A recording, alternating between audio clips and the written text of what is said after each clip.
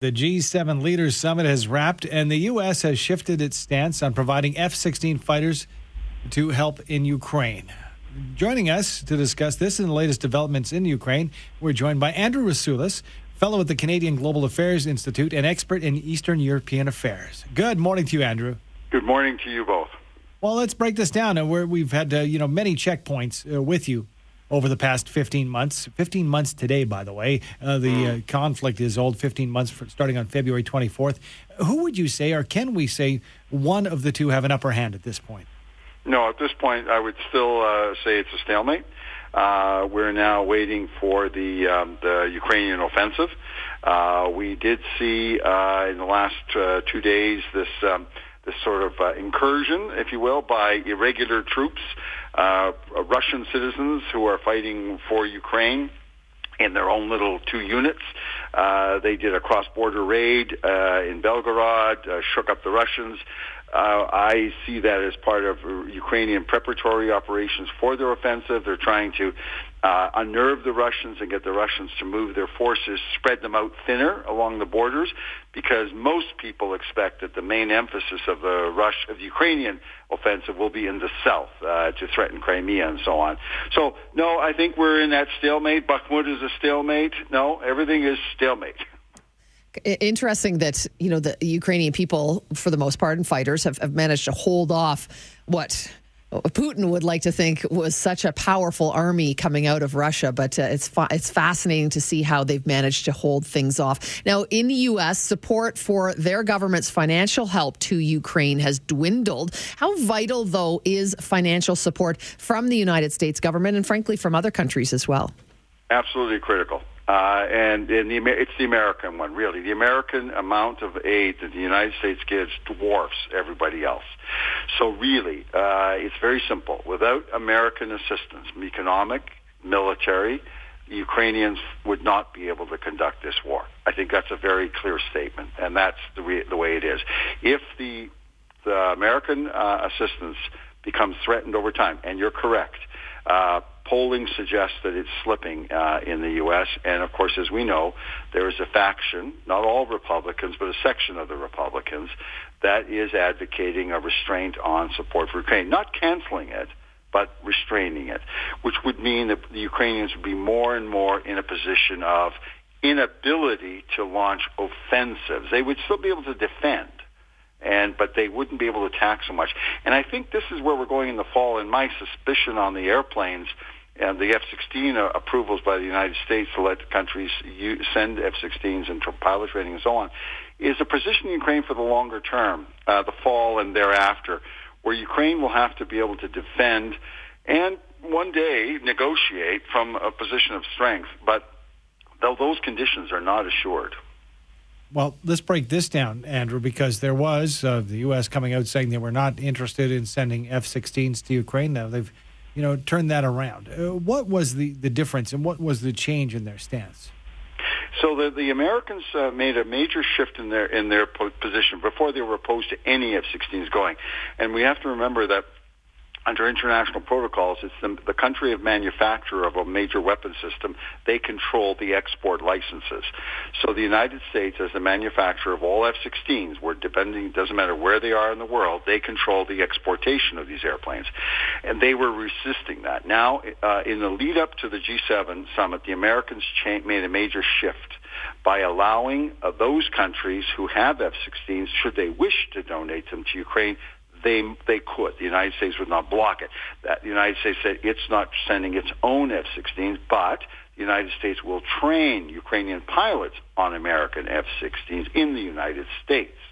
Why did they do this? Well, Jake Sullivan, American Secretary of the Chairman of the Security Council, he said very clearly the Americans are now looking to the next phase of the war, because much of the equipment that's been promise is either there or coming there.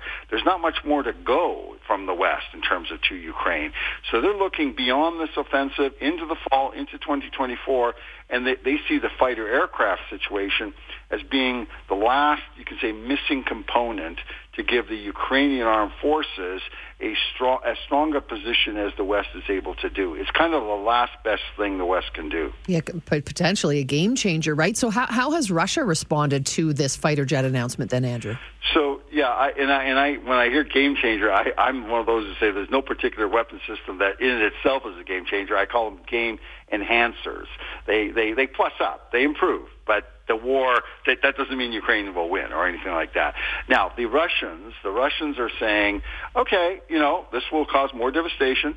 They are going to, they study these airplanes, they study their weak spots, and they are going to be coming up with their counter moves. And every system has a weakness, and the idea is to find out where that weakness is and use your systems, because the Russians also have reasonably sophisticated systems. So the game's in play on that one. Something that I've not heard about until this war, but apparently it's been around for quite some time, the Wagner Group. Can you tell us about exactly, I'm not sure if we say Wagner or Wagner. Wagner. Well, it's after the German Wagner, so we make it the W of V.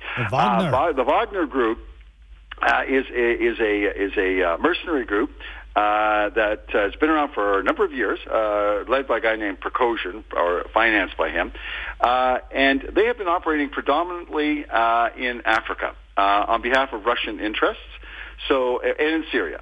And so basically, they are like an armed group, like mercenary groups, and they go and fight against the people that Russians want them to fight against. And so they've been quite influential in securing allied positions for the Russians in certain parts of Africa, particularly mineral-rich areas, where they've basically supported ruling elites in certain African countries to defend their interests, but then they, in turn, acquiesce to Russian interests. Yeah, that's how it works. So that's what they've been doing for numbers of years, and quite successfully. But now they got involved in the war in Ukraine because that wasn't going very well for the Russians. They needed a plus-up. And so Prigozhin decided, obviously in consultation with Putin, that he would contribute his forces. And he went in big, rather than just small, the way they operate in Africa. He's operating at a fairly substantive group of force there. And of course, then he got Putin's permission to recruit additional people from the prisons. So he has convicts fighting for him as well. And so that's what he's done. And through that, he's really plussed himself up as a player within the Russian elites. So he's a player now, politically speaking, in Russia. That's fascinating. One quick question we wanted to get to you before we let you go is that there are reports out of Ukraine that indicate Russian soldiers might be under the influence of amphetamines or other narcotics. This is something that the Nazis did back in the war. Is this common practice, and what effect do you think it might be having on this war effort? Yeah, I mean, yes, the Germans they had these tablets they used to give out to soldiers. That's sort of a very interesting history there. The Russian soldiers could be under influence of vodka or drugs, and that's not new either. World War II, the Soviet Army ran on vodka in some ways. So, yes, this is no doubt there. It's common to many armies, unfortunately, in the field. The United States Army in Vietnam, particularly in the later days, the early 70s, it was half spaced out on various types of drugs and booze. So, yeah, it does happen to militaries. Is that going to make the Russian army collapse and withdraw? Unlikely. I wouldn't take that too far, except to say yes. There is certainly evidence of the Russians being under influence of various sort of alcohol and narcotics and so on. But that happens. Andrew, thanks for the update this morning. We appreciate it. You're very welcome. Glad to talk to you. Thank you. Andrew Rasiulis, a fellow at the Canadian Global Affairs Institute and an expert in Eastern European affairs.